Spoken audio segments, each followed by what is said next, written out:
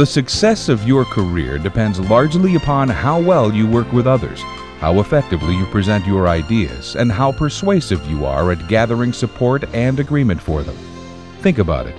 Every day you're faced with situations where you need to be able to persuade others.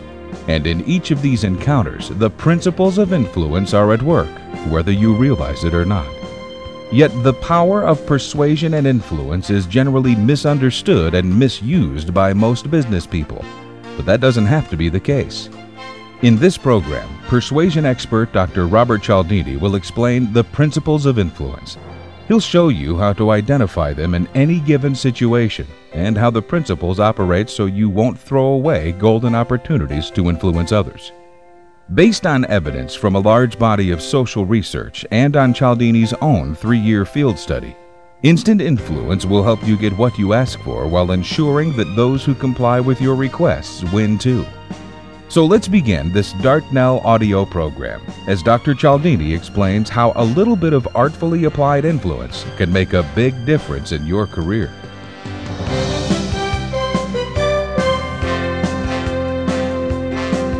I want to talk with you about how to influence people. That's a very broad topic, of course, covering all sorts of situations that you might encounter in your life. But I want to be rather specific about it. I want to focus on influence as it occurs in the workplace. What's more, I want to talk primarily about a particular type of influence, a particular kind of influence that I will call compliance.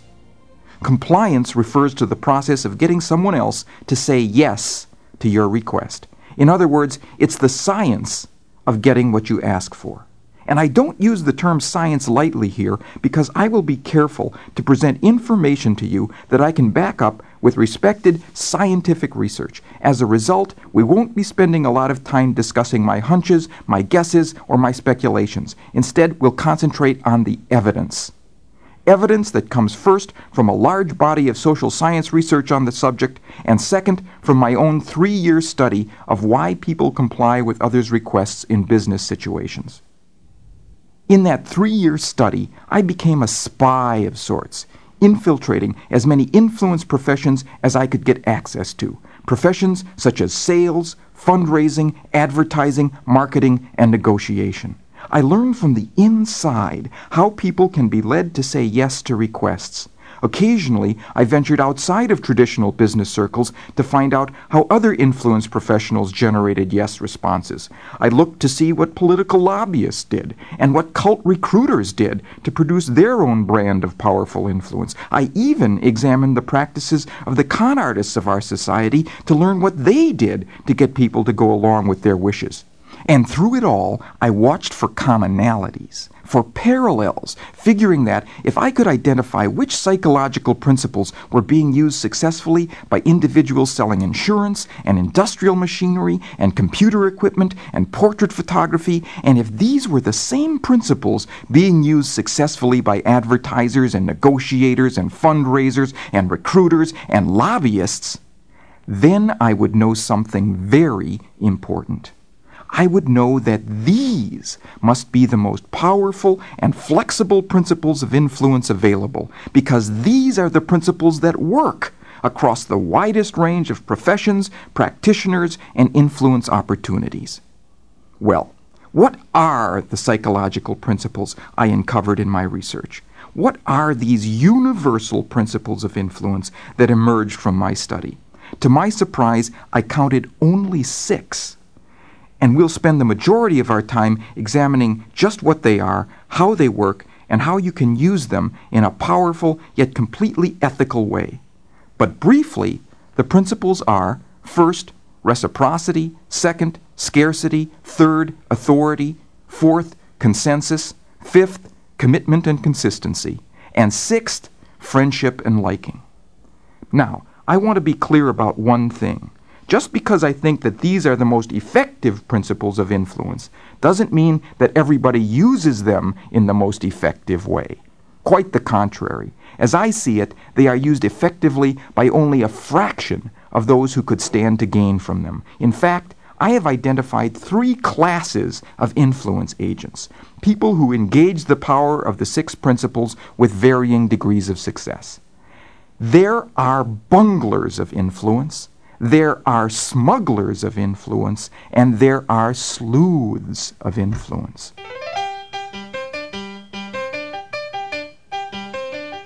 Bunglers, smugglers, and sleuths. Let's take each in turn. Bunglers of influence regularly fumble away the chance to benefit from the 6 principles because they either don't know what the principles are or they don't understand how they work. As a result, bunglers consistently blunder away opportunities to harness the force of the influence process in profitable ways. One of the things I most want to do in this program is to show you how to avoid the bungler's role in the future, so that when you come upon an influence situation that has certain of the 6 principles buried in there with their powerful engines running, you won't walk right by, oblivious to their presence. Now, unlike the bunglers, smugglers of influence know quite well what the 6 principles are and how they work. But they import the principles illicitly into situations where the principles don't naturally reside and where the principles do not, therefore, steer people correctly about when to say yes. Smugglers trick others into complying by counterfeiting one or another of the 6 principles of influence that people normally use as guideposts. An example might be when a computer salesman pretends to be an authority on a piece of equipment that a customer is interested in so that the customer will buy from him. The consequence is a very seductive, short-term type of success for the salesman. Because authority works as a principle of influence, smuggling it into a situation can often have direct effects. The initial result is that, typically, only one person will benefit, the smuggler, because the customer will have been led to a choice by someone who's not actually an authority on the matter. The long-term result, however, is that the influence agent will lose in a bigger way than his target. That's certain to be true if, after the sale, the customer catches on to the salesman's smuggling and vows never to do business with that individual or his company again, while warning friends and business associates to do the same. But it will be true even if the customer never learns about the dishonesty. Think about it. Because he or she has been given a bum steer by the phony authority, it's likely that the computer equipment will prove to be a less than satisfactory purchase, making the customer naturally reluctant to return to that person or that business in the future. Finally, the smuggler is destined to lose in one more way, in self-image. Individuals who intentionally and continually take the low road to influence have to change the way they view themselves. They have to assign themselves less integrity, less honor, less moral self-regard. These psychological costs of the smuggler's approach should not be minimized. A job that eats at an individual's self-respect because it involves manipulating and deceiving others is not the kind of job people relish going to in the morning. In fact, it's the kind of job that makes them want to come in late, leave early, call in sick, and ultimately quit. These are hardly the motivations on which long-term productive careers are built. Lastly, there are sleuths of influence, who are more knowledgeable than bunglers, more ethical than smugglers, and overall more successful than either. They approach each influence opportunity as a detective would, looking to bring to light only those principles that are truly a part of the situation. By focusing solely on those powerful, enlightening principles that exist naturally in a situation, the sleuth informs the influence target of the genuine decision triggers that are present there. Of course, the more of the big 6 influence triggers the sleuth can accurately point to, the greater the chance that the target will comply. Suppose, for example, that the marketing manager of a company wanted to convince the overly cautious, tight-fisted company president to okay a large budget for a program that, if enacted quickly, offered a rare opportunity to give the company leadership in an attractive market niche. Let's suppose further that she was recently informed that the company's expert consultants were all in agreement that the proposed move was a good one. What's more, each of the other managers she had talked to within the company shared her view that the time to strike was now, or this excellent opportunity could be lost. If, In her presentation to the president, she failed to highlight the components of authority and scarcity and consensus that were true features of the situation. She would not only be fumbling the chance for effective influence, she would be serving her influence target poorly in the process. To make the best decision, her boss needed to be aware of, to be exposed to, all of the influence principles that genuinely applied. If, by missing the chance to be a sleuth of influence, she bungled away her best opportunity for success, she would simultaneously bungle away her boss's best opportunity for success. This overlap between the success of the sleuth of influence and the success of the target of influence operates in another way too, a way that is the real beauty of the approach. The detective route works to the benefit of both parties involved. If, when trying to persuade others, you point them toward the triggers that will guide their decisions correctly, those people are going to do well. As a consequence, they're going to be willing listeners when you return later with other products and services and ideas. You will have laid the groundwork for a long-lasting influence relationship with these people, a relationship that will grow with each successive, mutually rewarding interaction. It's no wonder that I'm so high on the sleuth's approach to influence. It's the one that leads to the win-win arrangements that marketing and management experts are always talking about these days. It's the one that generates the best kind of influence that is effective, ethical, and lasting.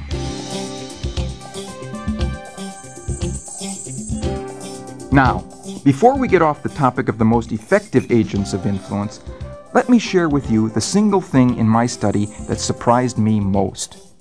Wouldn't you think that those who are most skilled at getting others to say yes to their requests would spend most of their time structuring those requests?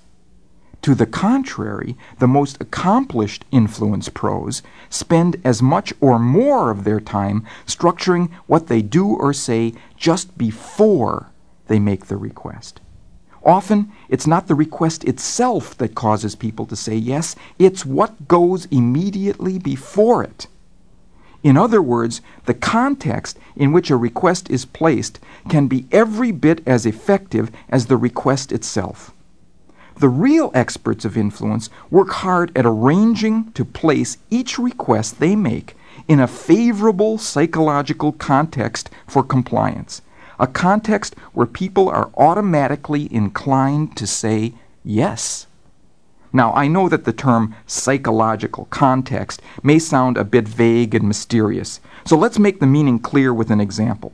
There is a principle in the psychology of perception called the contrast principle, which governs the way people experience things that are presented to them one after another in succession. For instance, if I had you pick up something heavy, let's say a chair, and then I had you pick up something light, let's say a pencil, you would experience the pencil as lighter than if you hadn't lifted the chair first. In contrast to the heavy object, the light one seems lighter than it actually is.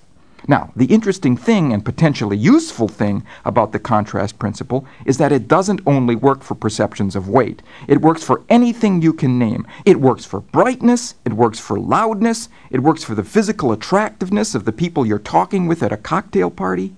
If you're talking at a party to some knockout member of the opposite sex, and some average-looking member of the opposite sex comes along to join you, you will see that person as less attractive than you normally would. Think of the implications. We can change the way others perceive anything by what we structure for them just before they experience that thing. I bring this idea to my students every year with a little classroom demonstration.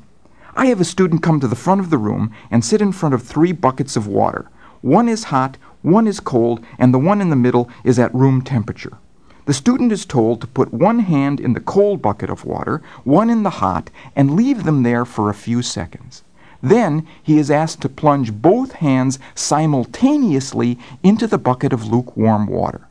When he does, you always see the same look of astonishment on his face because the hand that was in the cold water now feels like it's in hot water, and the hand that was in the hot water now feels like it's in cold water.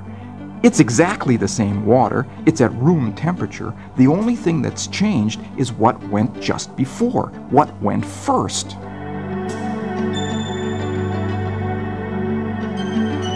Now, how can this concept be applied to a business situation? The Brunswick Corporation is involved in the manufacture and sales of recreational equipment, including billiard tables. Their retail sales managers were concerned about a problem they were having in their billiard table sales outlets. Although table sales were strong, the price of the average table sold was down pretty low in the range of tables they offered. The sales managers were concerned that customers were not buying the higher quality tables they would be most happy with in the long run, and that the company and the retailers were not moving enough of these higher priced units. For someone who knows how the contrast principle works, it wasn't hard to figure out how to solve this problem. Frequently, a prospect would come into a store and the following kind of exchange would occur with a salesperson. Hi, can I help you? I hope so. I'm interested in a billiard table for my home. Well, I'm sure we can find something you like. We have quite a variety of tables to choose from. Do you know the type and price of table you're looking for? I'm not sure, actually. Okay, then let's just start here with our basic no-frills model and work our way up the line until we hit one that you think meets your budget. Can you see how that approach is a prescription for low price tag sales? By the time the customer gets to the middle of the line, those tables are going to seem pretty expensive, maybe too expensive, in contrast to the very basic model. Compare that to a second approach in which the salesperson shows the top of the line first and then works down. By the time the customer gets to the middle of the line now, those tables are going to seem relatively inexpensive. Fortunately, you don't have to take my word for it. A small experiment was tried at a representative store to test the idea. During 1 week, all customers were shown the lower end of the price range first and then encouraged to consider the more expensive models, the traditional trading up approach. During the following week, however, the reverse sequence of starting at the top and moving down was employed. Although an equal number of tables was sold in each time period, the average price of a sale during the second week was $450 greater than in the first. Same line of tables, same prices associated with them. The only thing that changed was what went first.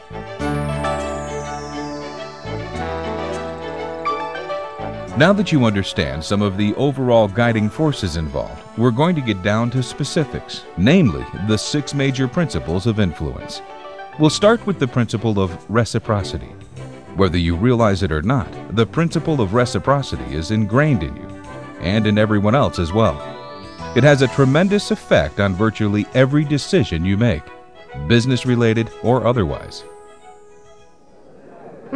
Good suggestion to come down here, Jim. They serve a nice lunch. Yeah, they do. The place went downhill a bit last year when the chef left, but they rehired him back, and now it's as good as ever.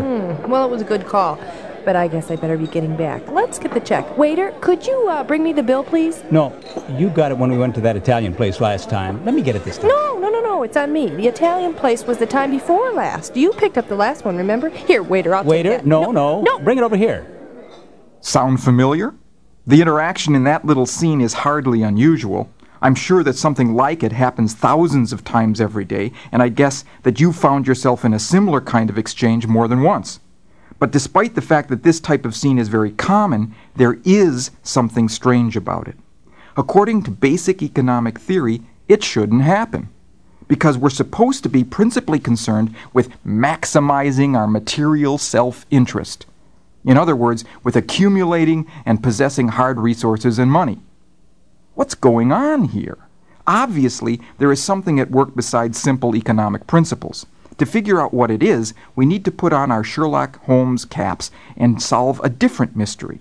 At least it was a mystery to me when a few years ago I came across a newspaper article reporting a gift of $5,000 of humanitarian aid that went between the countries of Mexico on the one hand and Ethiopia on the other. Now, at the time of this article, and perhaps still today, Ethiopia could fairly lay claim to the greatest need, suffering, and privation of any country in the world. Its people were dying in agony by the hundreds, daily, of sicknesses and starvation.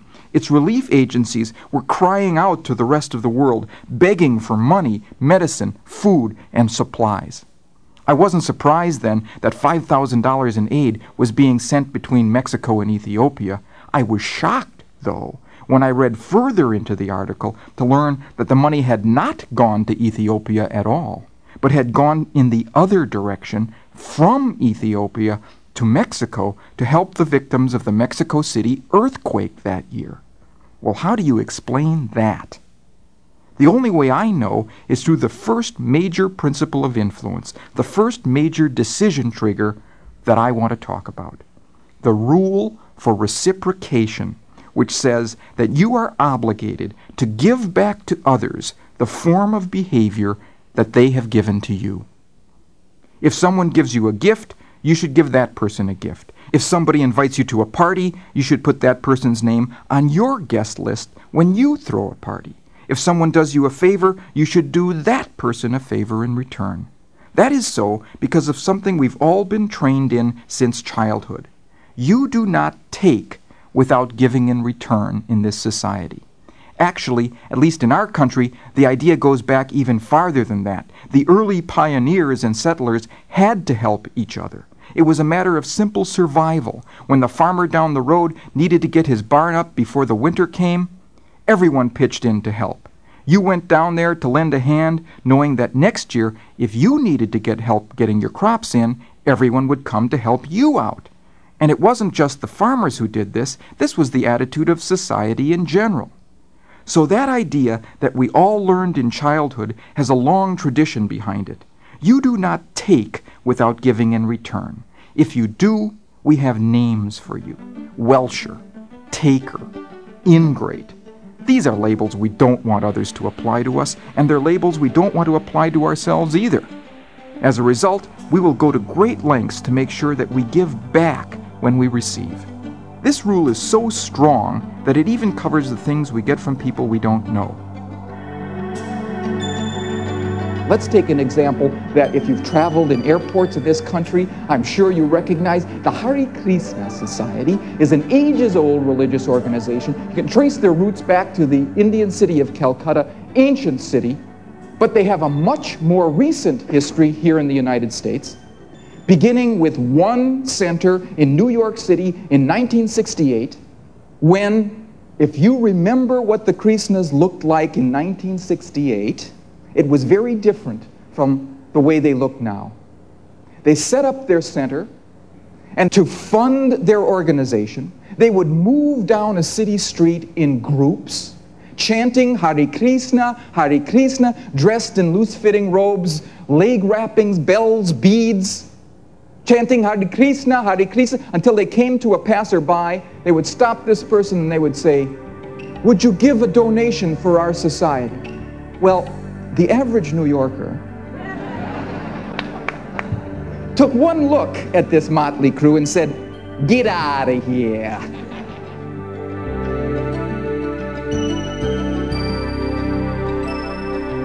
The Krishna's solution was brilliant. They hit on a way to make a request in which a person who doesn't even like the requester still feels compelled to comply with the request. Now, before they ask for a donation, they give you something. It can be a book, a magazine, but in the most cost-effective version, it's a flower. They approach you in a public place, airports are a favorite, and they pin a flower on your lapel, or they push a flower into your hand. And if you say, "No thanks, I don't want this, here, take it back," they respond, "Oh no, that is our gift to you. However, if you would like to give a donation for the good works of the society, that would be greatly appreciated." I watched the Krishnas operate in O'Hare Airport for an entire day, and what I saw was a remarkable testament to the power of the rule for reciprocation. People who didn't want this flower, who didn't ask for it, still didn't feel that they could just walk away with it without giving in return. So what they did, not all of them of course, but many of them, was to reach into a pocket or a purse, come up with a couple of dollars, and give them to the Krishna solicitor. And then they felt free to walk away. I followed a number of them to see what they did with the flour, and it was always the same. They threw it in the first waste container they came to. Isn't that interesting? This thing they just bought, just spent good money for, was jettisoned at first opportunity. What sense does that make? Well, it doesn't make any sense, once again, from the standpoint of basic principles of economics. It only makes sense when we realize that those people had not really bought the flour. They didn't want the flour in the first place. But what they had done was to buy their way out of a rule that says, you don't take without giving in return. It was worth good money to them not to have to suffer the feelings of debt and social discomfort associated with breaking that rule. As it happens, the Krishnas understand very well that the tendency to repay gifts and favors applies even to those gifts and favors we don't want. I know that to be true because while I was watching the Krishna's solicitors work in O'Hare, I would occasionally follow one of them who was sent to resupply the cache of flowers they were using. Well, the supply route turned out to be a garbage route. The Krishna would make a tour of the trash containers in the airport to pick out all those discarded flowers and cycle them back through the donation request process again. No telling how many times the same carnation would produce a profit. Here's something else I saw that was interesting. Some airport visitors who received a flower would try to escape the reciprocity rule by throwing the flower to the ground. If the Krishna would not accept it back, they'd say, okay, if you won't take it, I'm throwing it on the ground here. I don't have it now. I haven't kept it. It's not in my possession anymore. And then they felt free to walk away. Well, you know what the Krishnas are doing in some cities to counteract that strategy? They're now pinning small American flags on the lapels of passers-by because they know that Americans won't throw their flag on the ground. They want us locked in the jaws of that rule because in the context of obligation, people simply say yes. Notice something else about the Krishna's approach to compliance in all of this. It's clearly a smuggler's approach. They import a feeling of obligation into a situation where it doesn't naturally exist so they can exploit it for one-sided benefit. They get money, which they do want, and their targets get flowers, which they don't want. However, as is always the case with smugglers of influence, the self-defeating, long-term consequences of their tactics have begun to take over. Suppose you were burned by one of the Krishna solicitors, or suppose you had merely seen or heard about somebody else being burned. What would you do the next time you saw a Krishna coming? You'd go the other way, right? Or you'd prepare to reject or deflect the approach. Well, that's exactly what's been happening lately. Nobody will take a flower anymore. Once people are exposed to their tricks, they won't deal with the Krishnas any longer. And the proceeds from the Krishna's fundraising activity are plummeting. But that's to be expected because eventually consistent smugglers are recognized for what they are. And once caught, their chances for further profitable dealings with an individual go right out the window.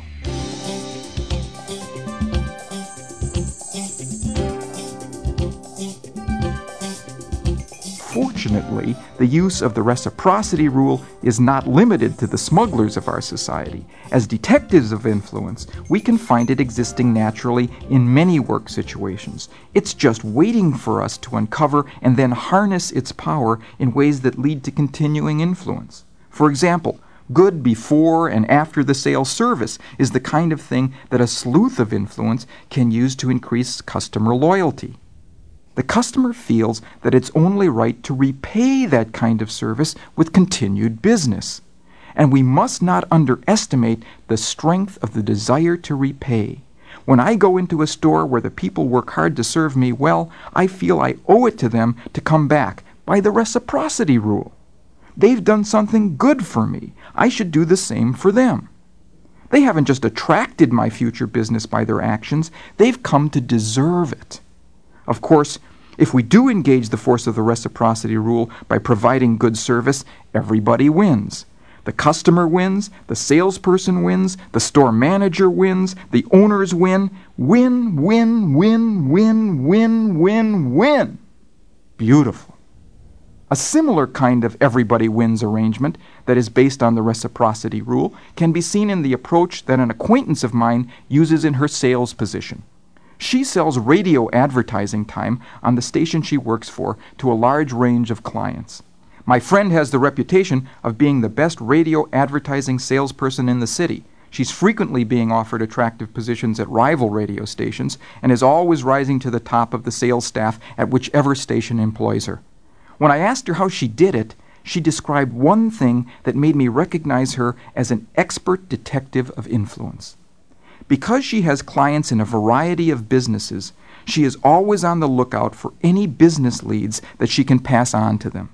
If, for example, she learns through her contacts in the food industry that a new supermarket chain is thinking of moving into town, she instantly calls all of her clients who could profit from that information. The construction companies, the realtors, the banks, the advertising firms. Any of her customers who can send out salespeople to try to get the new supermarket chain's business before their competitors do. She reports that the gratitude that she gets is immediate and that the obligation her clients feel to her is long-term, especially among those who actually land the chain's account. They do everything they can to return the favor by giving her all of their business that they can possibly justify. The same sort of reciprocal arrangements apply virtually everywhere.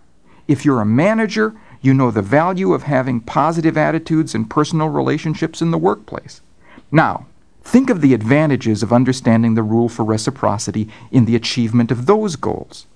Because people give back what they've received, it means that you can increase the level of whatever you want from coworkers and employees by giving it first. If you want information, you provide it to them first. If you want to create a feeling of trust, you offer it first. If you want to foster a cooperative attitude, you show it first. By acting first, you get to set the tone for the type of workplace relations you want. Let's take information sharing as an example. There are experts who argue that we have now gotten to the point in modern business where an information edge is the single most valuable advantage we can possess.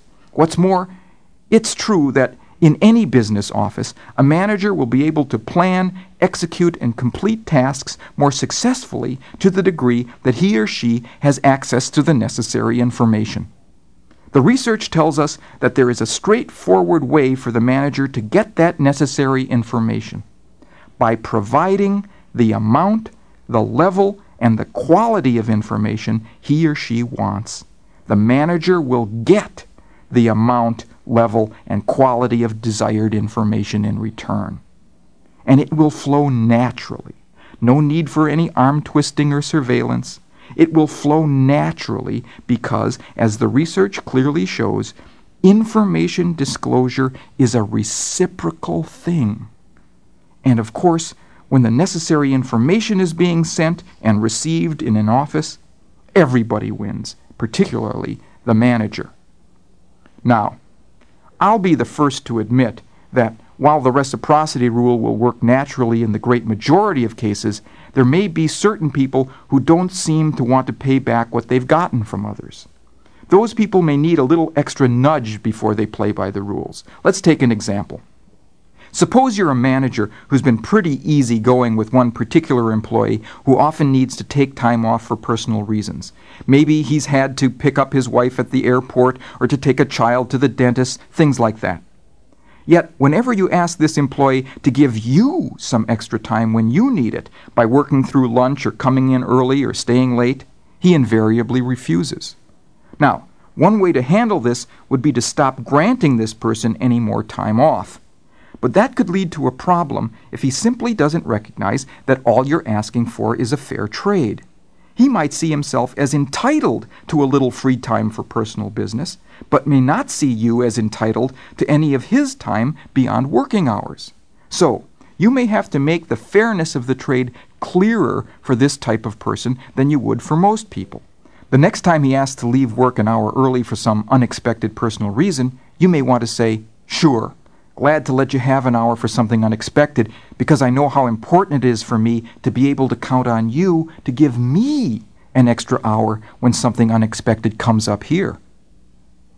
This way, without being unkind, you've let him know that helpfulness, like everything else, is a two-way street.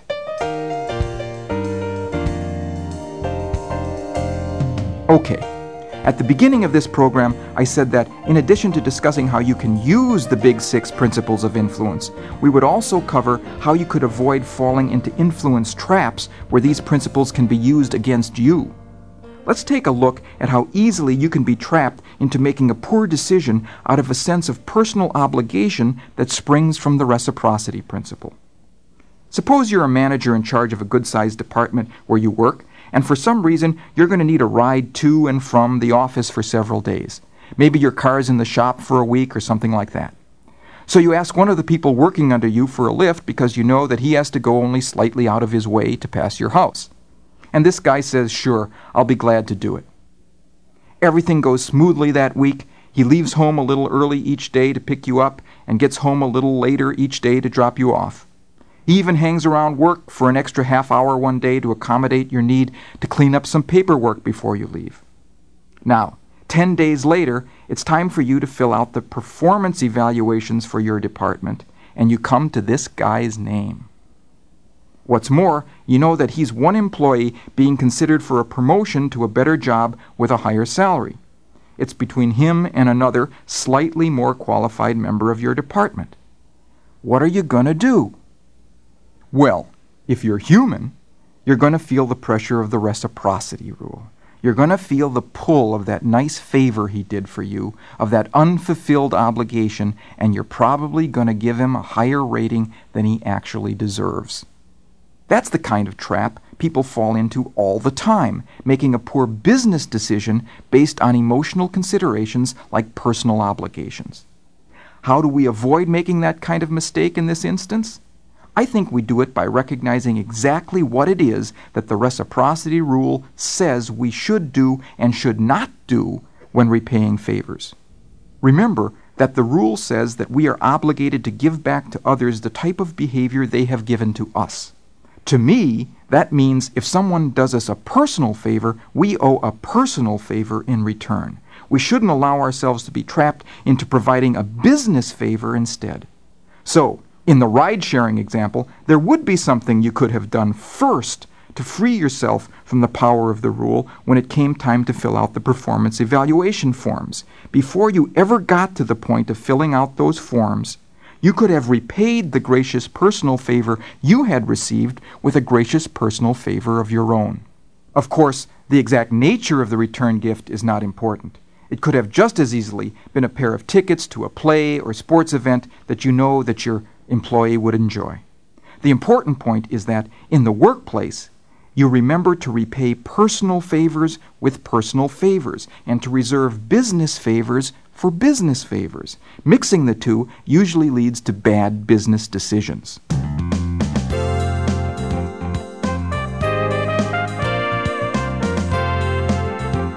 So far, in our discussion of reciprocity, we've talked about replacing smuggler strategies with sleuth strategies.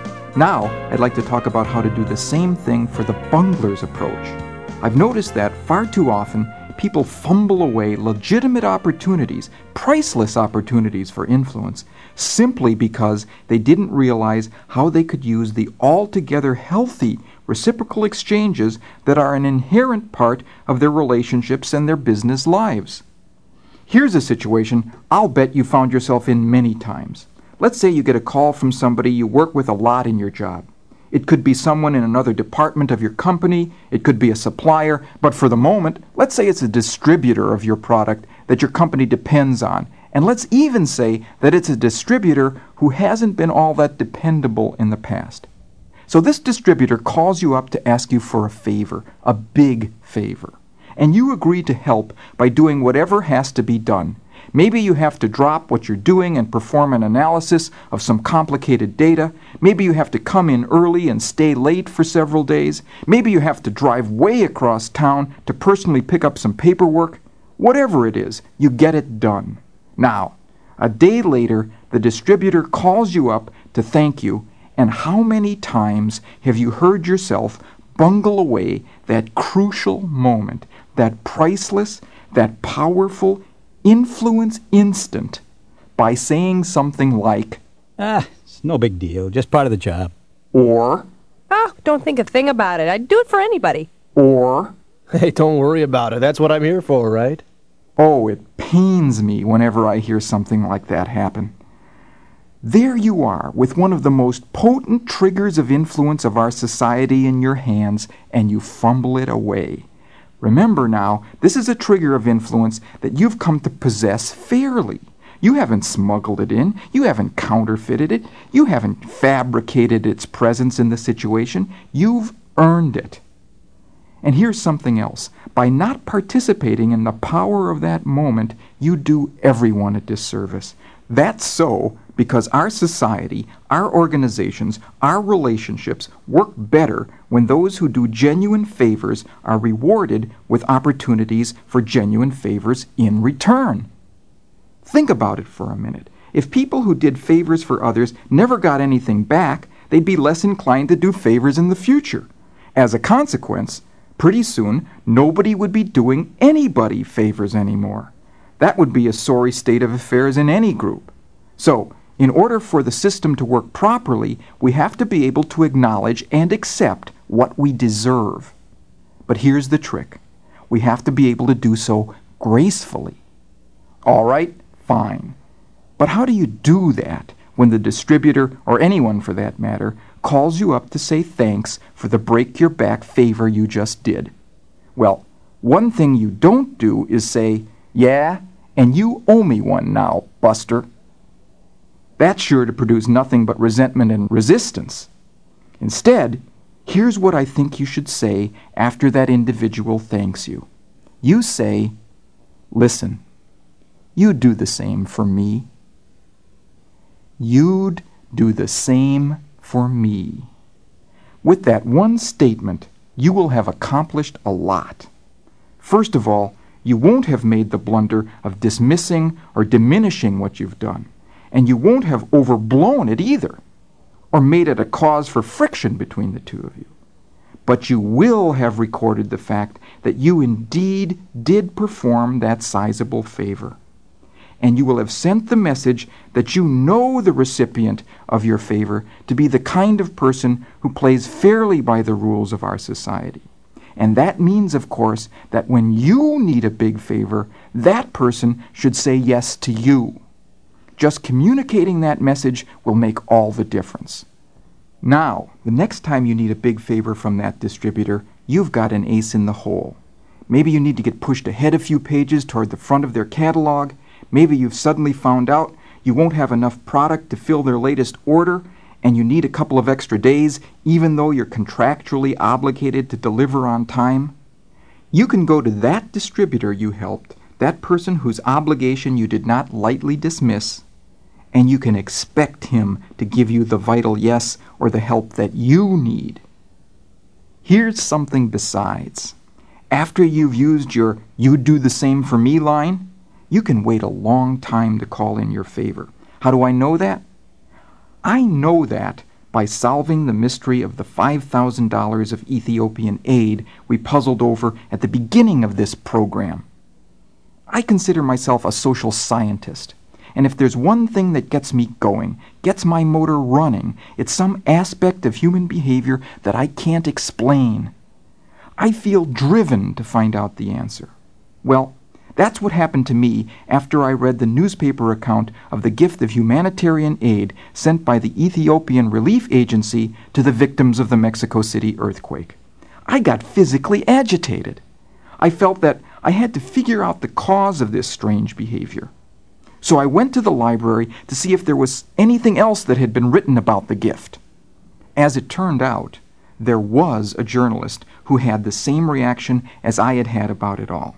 And he went to the leader of the Ethiopian Relief Agency and asked the crucial question: why, when your own people are suffering miserably, dying in agony for the want of food and medicine, would you take $5,000 of your resources and give them to Mexico? And the answer came back clearly. Because in 1935, when Italy invaded Ethiopia, Mexico helped us. 50 years later, transcending the greatest national need, privation, and suffering in the world, the rule for reciprocity triumphed. For those of us who want to maximize our effectiveness as agents of influence, this is not something to be bungled away.